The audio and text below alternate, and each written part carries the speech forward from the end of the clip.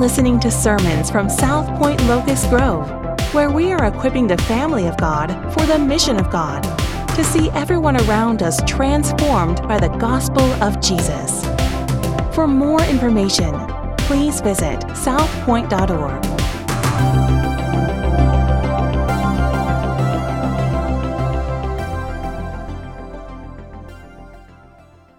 We're in Luke chapter 7 this morning, continuing our study of the Gospel of Luke. And before we read these 10 verses that we're going to consider today, I want you to think about a couple of things. First of all, the Gospel of Luke, Jesus taught last week on the kingdom, the Sermon on the Plain, the Sermon on the Mount. As we look at the text today, I want you to see 4 kingdoms that probably are at play and 4 kings that are at play here. There is the kingdom of Rome, and Caesar is the king of that kingdom. There is the kingdom of God, and Jesus is the king of that kingdom. There's the kingdom of Judaism, and the institution is the king of that kingdom. And then there's the kingdom of me, and I'm the king of my kingdom. Right? I mean, we need to consider that. The text is going to take us this morning into these contrasting and conflicting kingdoms. And we see a man who's very powerful in a very powerful kingdom who comes to the realization that it's not about his kingdom and it's not about his nation's kingdom and it's not about the kingdom of the Jews. It's about the kingdom of Jesus Christ. And he says, Jesus, you are in authority. I submit to your authority. I submit to you as Lord. Why? Because it's not about me and my kingdom and what I want done. It's about you and your kingdom and what you want done. As we read over the text, we need to think about these questions. How do you handle suffering and death? And quite frankly, most of us ignore it. Most of us act like it doesn't exist until it confronts us, until it jumps on us, until it jumps in front of us, until it invades our life. How do you handle the kingdom of suffering and death? Secondly, who do I really think that I am? You need to look at the text, because here's a man in the text who thinks he is somebody, and he starts pushing buttons and pulling levers and using leverage and calling in favors and wanting to get something done that meant a lot to him. But he recognized that he wasn't able to do that. He thought he was something, but he recognized that he needed to think less of himself and more of Christ. And then finally, what does it take to get into the kingdom? Jesus is going to close out these verses by saying, I have not seen faith among the people who say they're the people of faith, the people who say they're the chosen ones of God, the people who believe that they're the people of God. I haven't seen faith among Israel like I've seen among this Roman Gentile, this centurion. And so let's look at the text this morning, beginning in verse 1 of chapter 7. It says, after he had finished all his sayings in the hearing of the people, he entered Capernaum, or Capernaum, however you want to pronounce it, however you heard it the first time. You say it your way, I'll say it my way. If you don't say it like I say it, you're wrong. And if I don't say it like you say it, then I'm wrong. And that's okay. Let's just agree to disagree on how we pronounce that city. I don't know that it's an intellectual thing, depending on how you pronounce it, or a scholastic thing or an academic thing. But anyway, don't put too much. Don't turn me off because I said it wrong. Okay, don't turn me off because I said it wrong. And after he finished all his sayings in the hearing of the people, he entered Capernaum. Now a centurion had a servant who was sick and at the point of death, who was highly valued by him. When the centurion heard about Jesus, he sent to him elders of the Jews, asking him to come and heal his servant.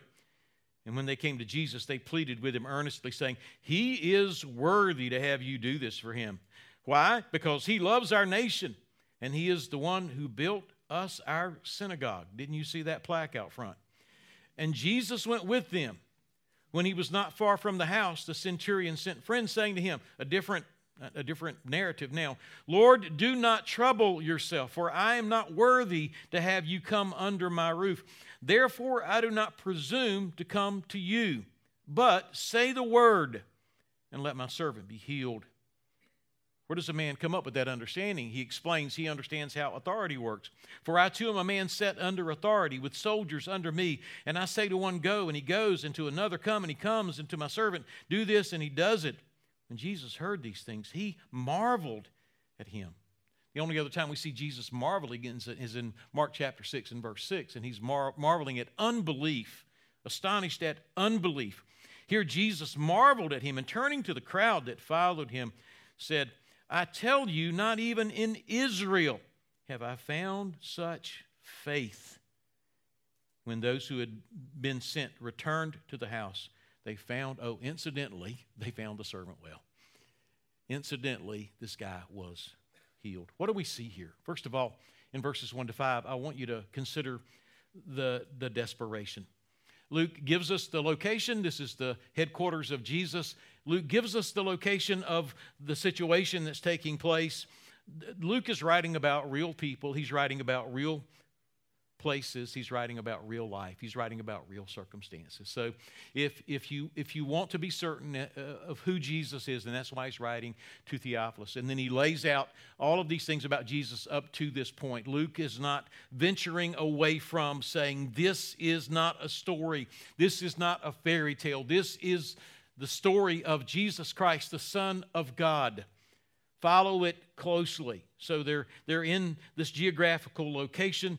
And then he gives us a little biographical insight into the centurion. He was a Gentile. He was a good man. We know from the text that he was compassionate and generous and humble and loving. We also know from the text that he was a man of means who had a valued servant, and his servant was just about dead. And I would imagine that a man of means, a man of power, a man with contacts, a man with influence, a man who had a lot of friends in high places, had called in all of his favors, and nobody could do anything for his servant. He had tried everything, but then as a last resort, he said, all right, since we've tried everything, why don't we try calling on Jesus? It says in verse 3, when the centurion heard about Jesus, and you couldn't help but hear about Jesus, especially in Capernaum, there was the talk was everywhere about Jesus. They were having people pass by them.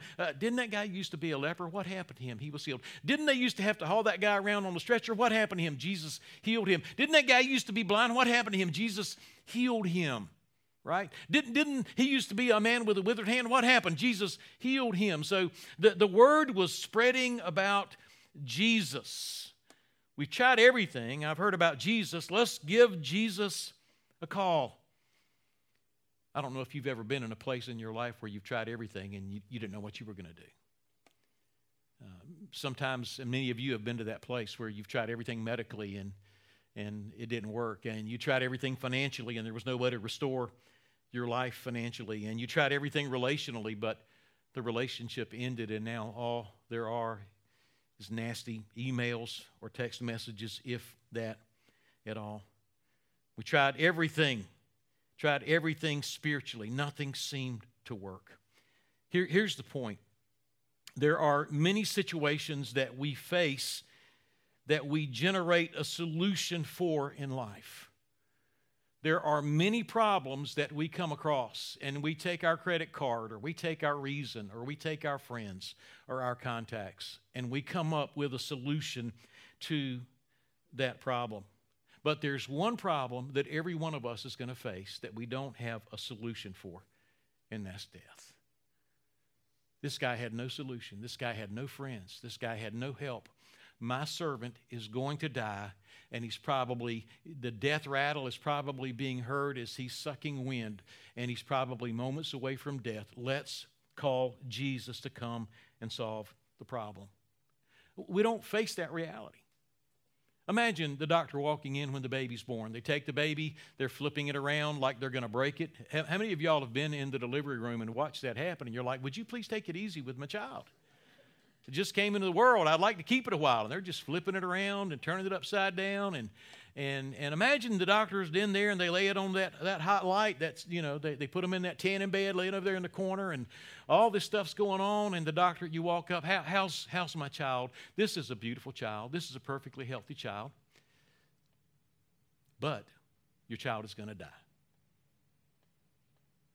Has anybody ever said that to you? But you know what? Just as certain as that child is healthy and just as certain as that child is beautiful, that child is destined to die. Every one of us has an appointment with death, but we don't want to talk about it until it slaps us right upside the head. The truth is, if we're honest, as we look at this man and his servant in a desperate situation, all of us is in a desperate situation. We're worried about politics, and we're worried about inflation, and we're worried about holidays, and we're worried about the World Series, but there's something bigger afoot that seems lost on us, and that is that we are all sick and we are all dying, and there is not one single thing that any of us can do about it. I speak at weddings. I had to speak at one yesterday.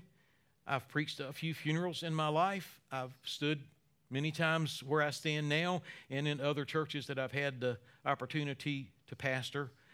And a lot of times folks look at you like you got a third eye.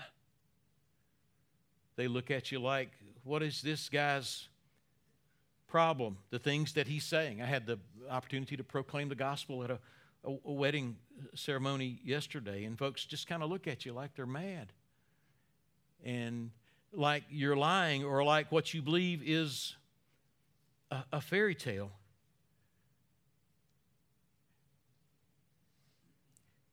And I look back and I think, you think I'm stupid, but you have no answer for sickness and death.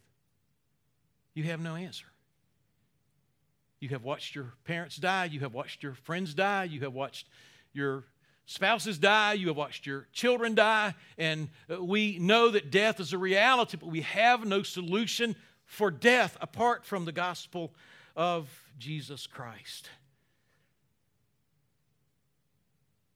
There is no hope apart from the life that he lived and the death that he died and his resurrection over the grave. That is our only hope in death.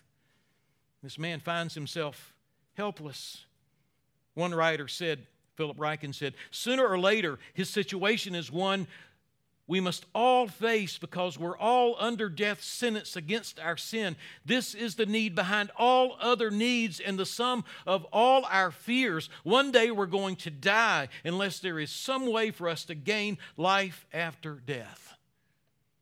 And we stand tall and we talk bravely and we supposedly stare death in the eye and defy its advances, but it moves methodically to one and to all and pays its wages to one and to all who dare face a holy God alone. So that's the situation. Here's a centurion that has made everything happen that needed to happen in his life and in his world, and all of a sudden, he comes to a situation that he does not have an answer for. And he's tried to find an answer everywhere he could look, and he turns to Jesus. So we see the location, Capernaum. We see the situation, a centurion and a sick servant. And we see in the text this commendation, and I think it's extremely interesting because I think we think more like the Jewish elders, right? I think we think more like the Jewish elders. Here's what they said. And by the way, these elders were important men. These elders were not some shabby group. They were highly respected. They were men with social, spiritual, and theological leverage. And the text tells us that they came to Jesus and they were pleading with Jesus and they were reasoning with Jesus. And here's what they were saying. This centurion, although he's a Gentile and although he's a part of Caesar's kingdom, this centurion deserves preferential treatment. This centurion deserves preferential treatment. He is worthy. The Greek word, I know it doesn't matter to you, but it matters to me. The Greek word is axios there, and it means to weigh. Worthy means to weigh. Worthy means to assign matching value. It means corresponding value. What this man has done is worth as much as what we are asking you to do for him. Right? What this man has done, he's done some good things, and we're asking you to balance it out because what we're asking you to do is not more weighty than what what this man has done. He's bringing this much value now. You give him some value that's equal to what his need is. He's worth it. He's worthy of it. Balance the scales, Jesus. This man has done some things to weight the scales in his favor. Now you need to do something to balance those scales out, Jesus. This man brings value to this transaction. We're coming to you with a request, but the basis of the request is the value that this man brings to the equation. They're doing human mathematics. We do human mathematics all the time. Don't get lost in the concept of mathematics. What we do is we add and subtract, and we say, hey, this is worth this. Therefore, if this is worth this, when this happens, and I ask Jesus to make the thing that's happened to me go away, I've got something that I can withdraw from to appeal to him to say there is a reason you ought to do this. And it's based on my merit. I think that's the way we think spiritually a lot of time. He loves our nation. He's a patriot, right? He loves our nation. He built the synagogue in Capernaum. He bought the bricks. He bought the mortar. He hired the labor. How much better does it get? As I read that, I thought about this as I was driving down the road. Religious pride will create categories of self-justification. Religious pride will create categories of self-justification. When bad things happen, we get angry. Why? Because we think we're worth more than that. We just do. I was driving down the road last night. I spent 2 days just pouring myself out. When I wasn't preparing for a wedding, I was preparing to preach today. And I don't know what's wrong with my truck, but all of a sudden, the windshield just decides to fog up whenever it wants to. I don't know if it's because my wife's talking too much. I don't know what's going on.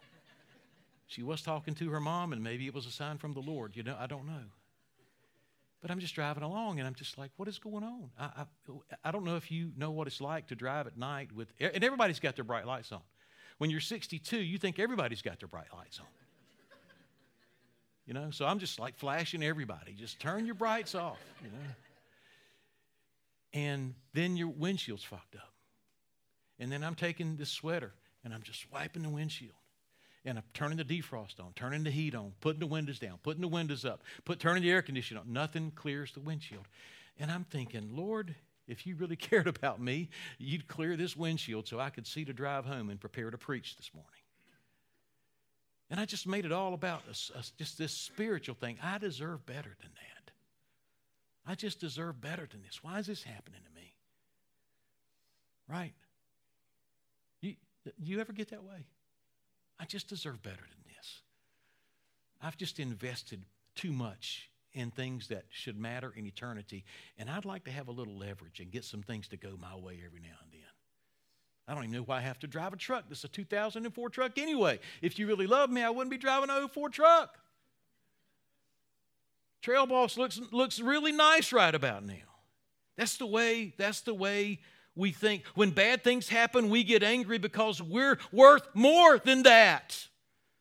And we come to God to make a withdrawal, a rational, mathematical withdrawal. This man has done enough, is good enough, has invested enough, is deserving enough for you to balance out this situation in his favor. Our negative reaction to negative circumstances is often based on the fact that we think we deserve better. We are worth more than this. We have done certain things that should give us faith, that should earn us favor, that should give us leverage with God. I've earned some leverage with you, God. It's time for you to show up and give me what I deserve. That's what these Jewish elders in a merit-based system were doing to Jesus. And many times I think we do that when we pray.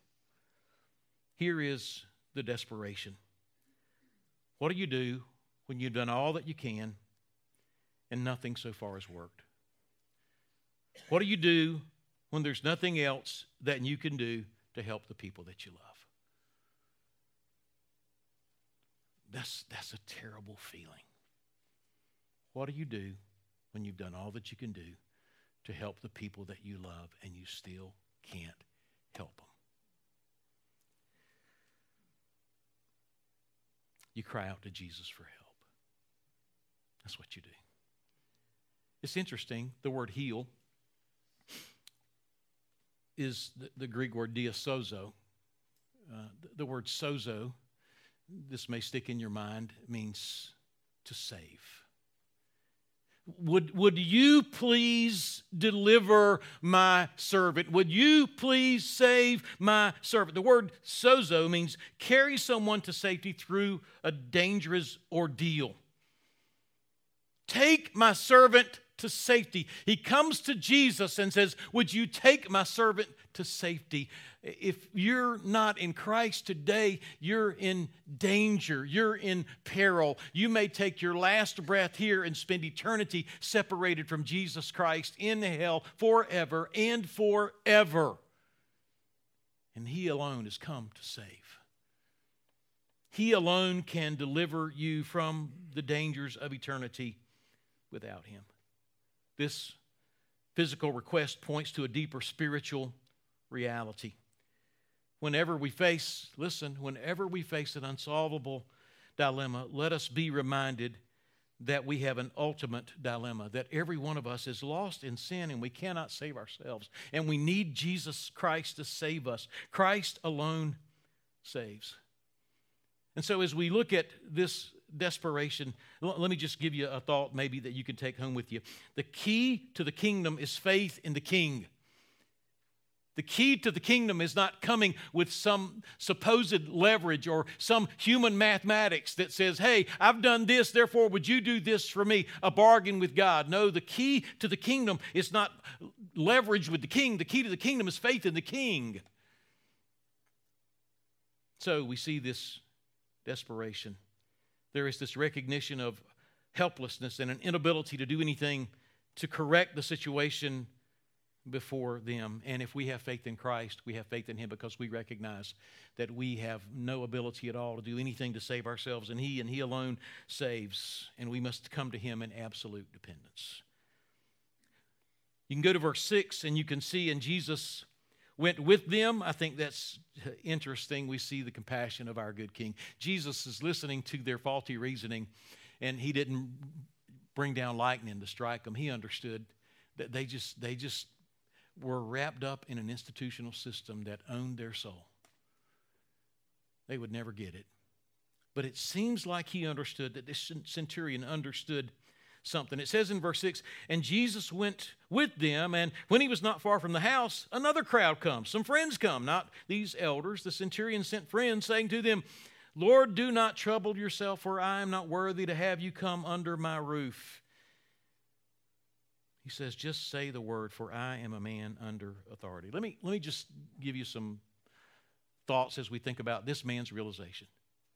This man goes from desperation to realization. Number one, here's what he's saying. I have lived my life based on my strategy and my authority. That's what he said in verses 1 to 5. I have lived my life based on my strategy and my authority. This guy had power. This guy could tell somebody to go, and they would go. You go pick me up a Monster Energy drink from the 7-Eleven. There aren't any 7-Elevens around here. They would go, and you better have it back here at 9:47 promptly. And they would walk in the second it hit. This guy had all kinds of power. This guy had all kinds of context. I have lived my life based on my strategy and my authority. At the beginning of the narrative, we see the centurion moving and shaking. He's a mover and a shaker. That's probably not a term today, but he's making things happen, and he had a desire to make good things happen, and he was going to use his power and his reason and his human mathematics and all of his means and his connections and his relational mathematics and his favors. He was going to call them in. He was going to use his strategy. This is what we're going to do. He had them into the board. He's drawing it up. This is what we're going to do to deal with this problem. And it normally worked. He could control outcomes. He could make people. He could break people. But now he's come to the realization that he is in a realm where he has no authority. Do you hear me? He's come to the realization that he is in a realm where he has no authority. He has no power in the spiritual realm. You need me to go to Lowe's and get some bricks and some mortar and some 2x4s? I can do that. But when you're talking about the realm of sickness and in the realm of death, that is the divine realm. He's trying to make things happen that cannot be negotiated, that cannot be navigated on a human level. I'm out of this league that I'm trying to enter into here. This is way above my pay grade. I have no power in the realm of sickness and life and death. I don't have anybody in my contacts to take care of this stuff. I have lived my life based on my strategy and authority.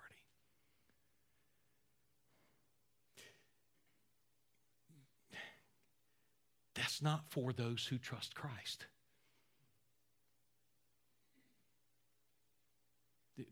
Do you hear me? That is not for those who trust Christ.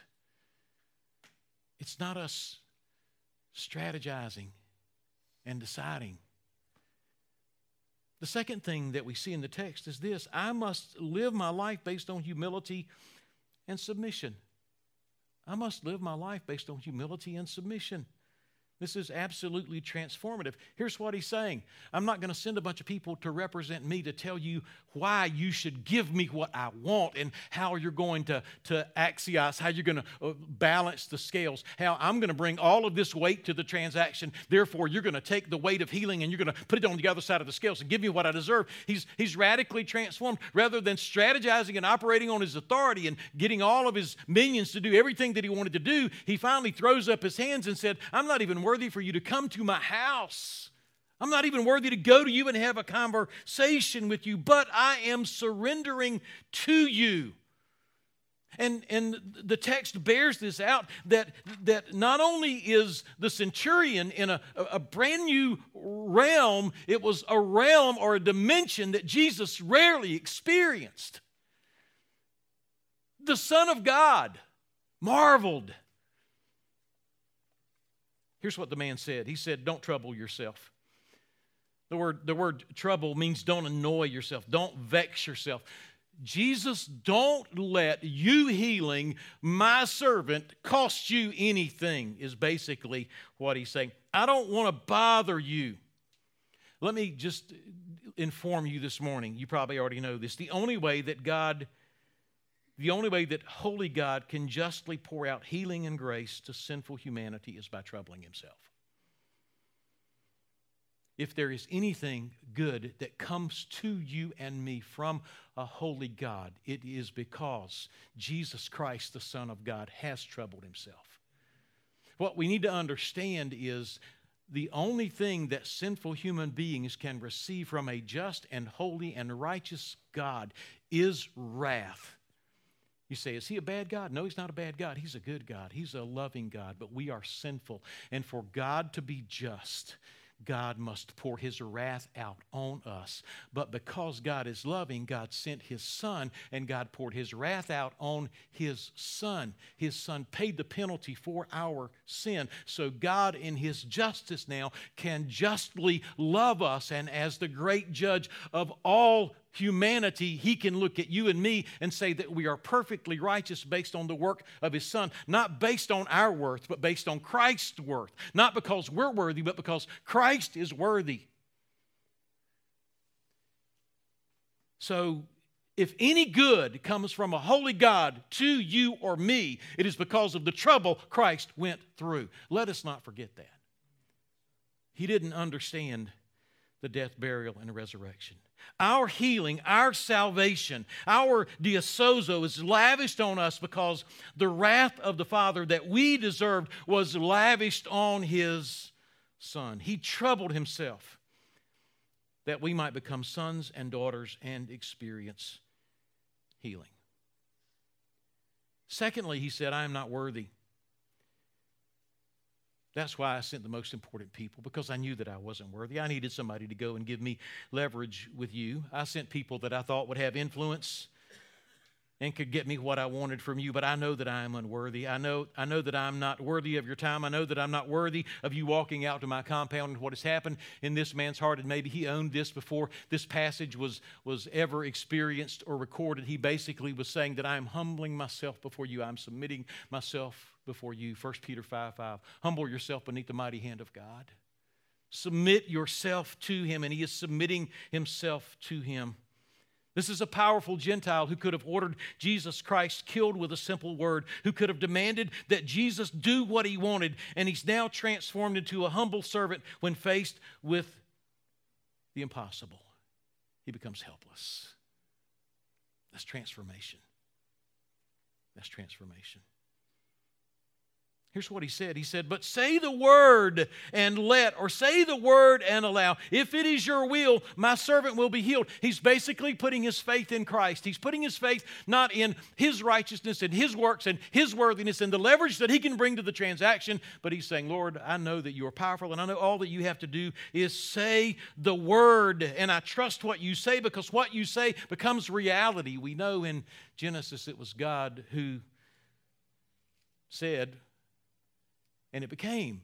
It says over and over again, and God said, and God said, and God said. And we know that Colossians 1:15-20 tells us that Jesus Christ is the creator. But we also know that this man in Capernaum, if we just go back in Luke, listen to these verses. Luke chapter 4 and verse number 31. And he went down to Capernaum, a city of Galilee, and he was teaching them on the Sabbath. And they were astonished at his teaching, for his word possessed authority. They understood some things about Jesus. They understood that there was something unique about his word. And if you go to verse 35 of Luke chapter 4, but Jesus rebuked them, saying, be silent and come out of him. Jesus just speaks the word and things become reality. We see the same thing in verse number 36. And they were all amazed and said to one another, what is this word? For with authority and power he commands, he speaks, and unclean spirits come out of him. And reports about him went into every place and the surrounding region. Verse 39, and he stood over her, Peter's mother-in-law, and rebuked and spoke, and the fever left her. And in verse 40, now when the sun was setting, all those who had any who were sick with various diseases brought them to him, and he laid hands on every one of them and healed them. And he rebuked, verse 41, them, and would not allow them to speak, because they knew that he was the Christ. In chapter 5 and verse number 5, they're out fishing, and Peter's like, Lord, you don't know what you're talking about. But at your word, I will. At your word, you say so, I will do it. And you come to chapter 5 and verse number 12. While he was in one of the cities, there came a man full of leprosy, and when he saw Jesus, he fell on his face and begged him, Lord, if you will, you can make me clean. And Jesus stretched out his hand and touched him, saying, I will be clean. Jesus speaks and things become.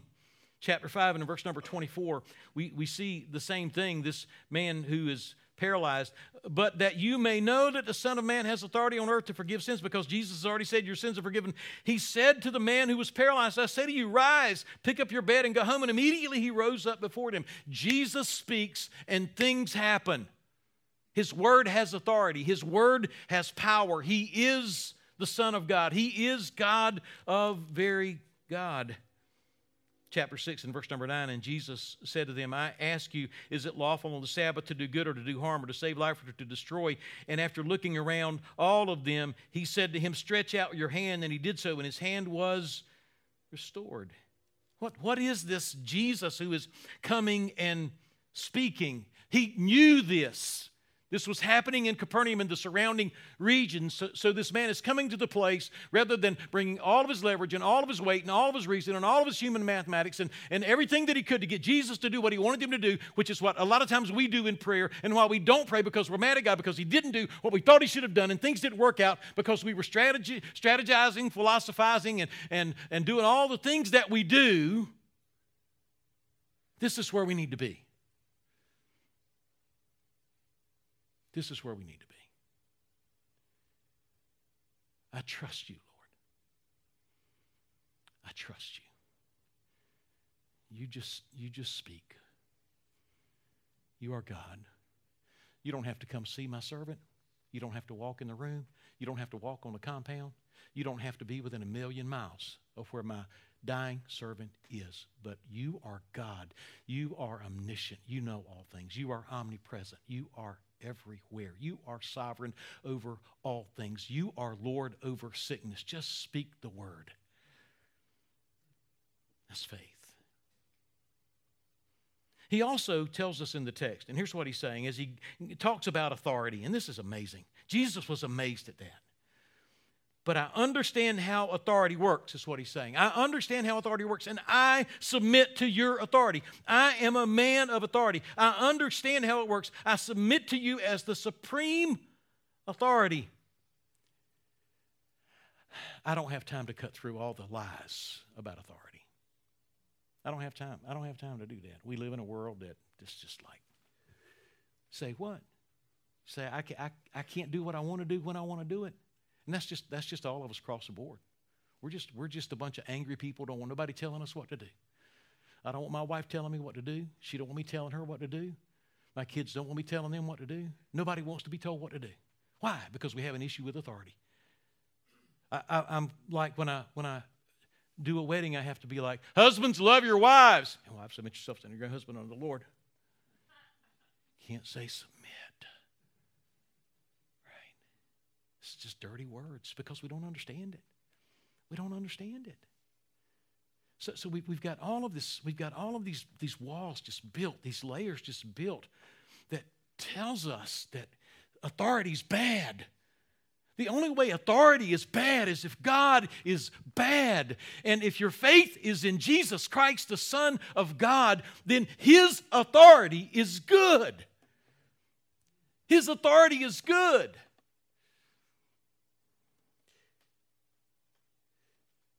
He says, I'm a man in the process, in the progression of authority. The word authority means operating in a designated jurisdiction. That's what it means, authority. Operating in a designated jurisdiction. As a centurion, I'm operating in a designated jurisdiction. And I understand that Caesar can say something, and somebody under Caesar can take what Caesar said and tell somebody under them what Caesar said and tell somebody under them what Caesar said and tell me what Caesar said. And then I can call in the 100 guys that I manage and I can tell them what Caesar said. And you bet your bottom dollar that what Caesar said way over there in Rome or wherever he's hanging out is going to happen over here in Capernaum because Caesar is in authority, and no one dare defy the authority of Caesar. And no one dare defy my authority as a centurion because I am bringing to my men the full weight and authority of the Roman Empire. He said, I understand authority. I understand authority. But I also recognize I'm entering into a different kingdom where I have no authority. There's a different king, and his name is Jesus. So I come under your authority.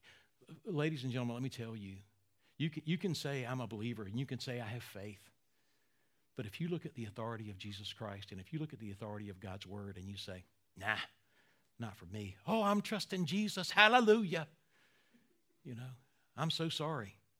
But faith finds itself in submission to the authority and to the word of the one that it says it is trusting.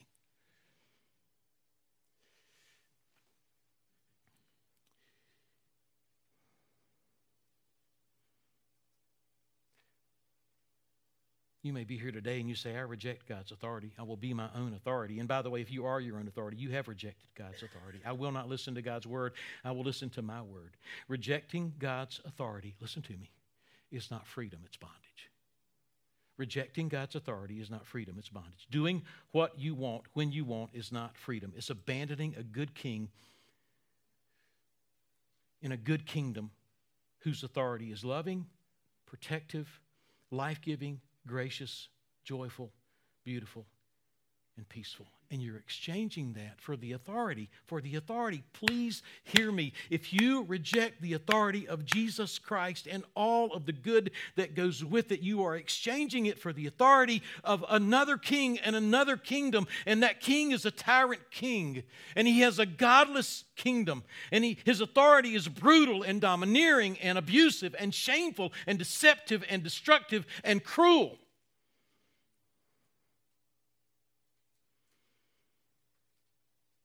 There is the kingdom of darkness and the kingdom of light. There is the kingdom of light and the kingdom of life and the kingdom of death. And they are vying for your submission. And you and I are submitting, or else we are submitting to a good king who has lovingly gone to great trouble for us, as opposed to submitting to a tyrant king who will put you through unbearable trouble for him. It's ingrained in our DNA. Adam and Eve had that problem. They're like, I don't think we want to do what God wants to tell us to do. I think we want to be in charge, and I think we're just going to have our own way. And Satan convinced them that they were having their own way when essentially he was having his way.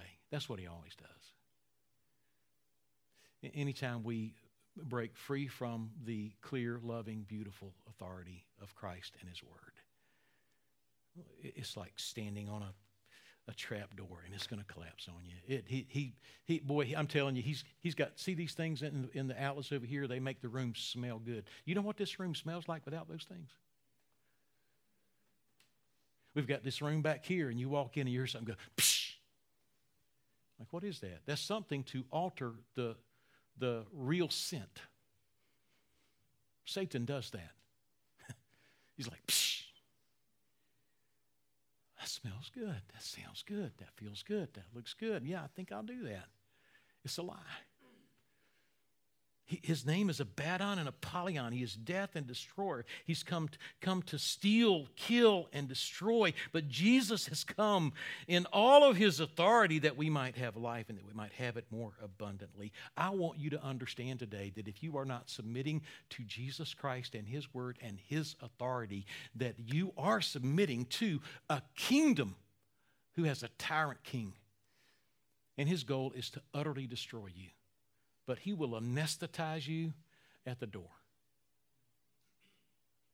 But you're in for a freak show, a horror show. It's going to get ugly. This man said, I am under authority. He saw Jesus. He said, I want to submit to your authority. Only you can heal. Only you can deal with death. I'm coming under your authority at your word. Finally, verses 9 and 10, Jesus gives us this observation. When Jesus heard these things, he marveled at him. And turning to the crowd and following him, he said, I tell you, not even Israel have I found such faith. And again, this man was healed. Jesus is like, say what? I mean, Jesus is probably like, I can't believe this. This is shocking. This is amazing. This is highly unusual. For somebody to say, this is highly unusual, I wonder why there's a narrow path.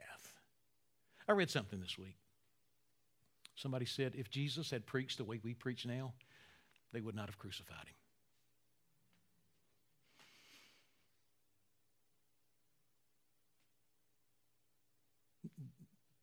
This is unusual for people to really trust him.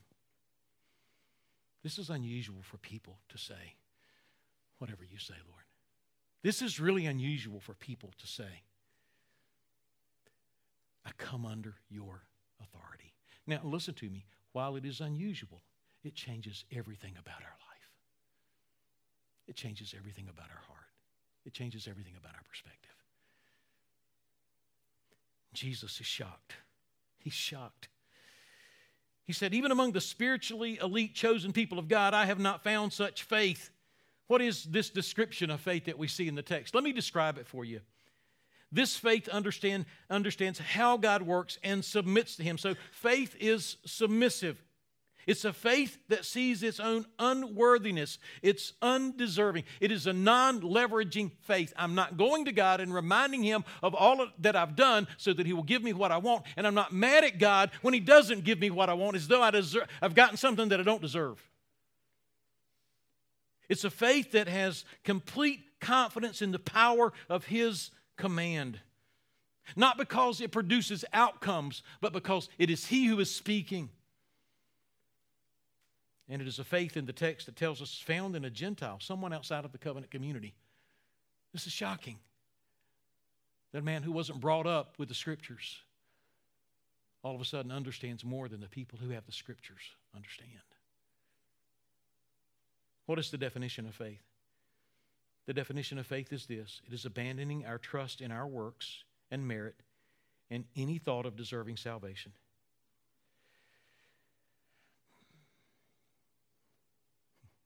How did you walk in today?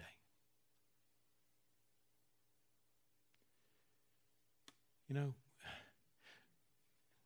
abandoning our trust in our works and merit and any thought of deserving salvation and relying totally and without reserve on the person of Christ and the authority of His Word.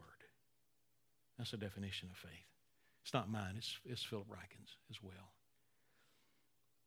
And oh, incidentally, they returned home and found this man healed. I would ask you, do you have faith? Not have you joined the church, not have you experienced some ritual, but are you trusting Christ? Are you trusting Christ? Do you have faith in His Word? Have you come under His authority? And has it transformed how you live practically? Because it should. Let me just give you 3 thoughts. Number 1, true faith is helpless. True faith is helpless. I'm helpless. I'm helpless, God. I'm helpless in the face of sickness. I'm helpless in the face of death. My passion is for my family to come to know Christ. My desire in sharing the gospel is that people would believe, because I don't want anyone, I don't want my wife, I don't want my children, I don't want my grandchildren, I don't want you, I don't want your children, I don't want anybody to die without trusting Christ. Because if you die without trusting Christ, you are entering into a realm where there is no leverage to bring to bear, and it is over. You are done. I would beg of you today to put yourself in a posture of helplessness. I'm telling you, if you and I will do that, it will change our attitude. In church, there are so many that come in troubled. There's so many that come in angry. There's so many that come in with a million different walls and barriers put up. And I'm just saying, if we could just scrape all of that stuff away and get down to what really matters. I am helpless before a holy God, and that's okay. It's a good place to be. I'm helpless. Secondly, true faith is hopeful. My hope is not in my good works or my effort. My hope is in Christ's finished work. The Father looked at the Son and said, "This is my beloved Son in whom I'm well pleased." It is finished. Christ is seated at the right hand of the Father, forever making intercession for us.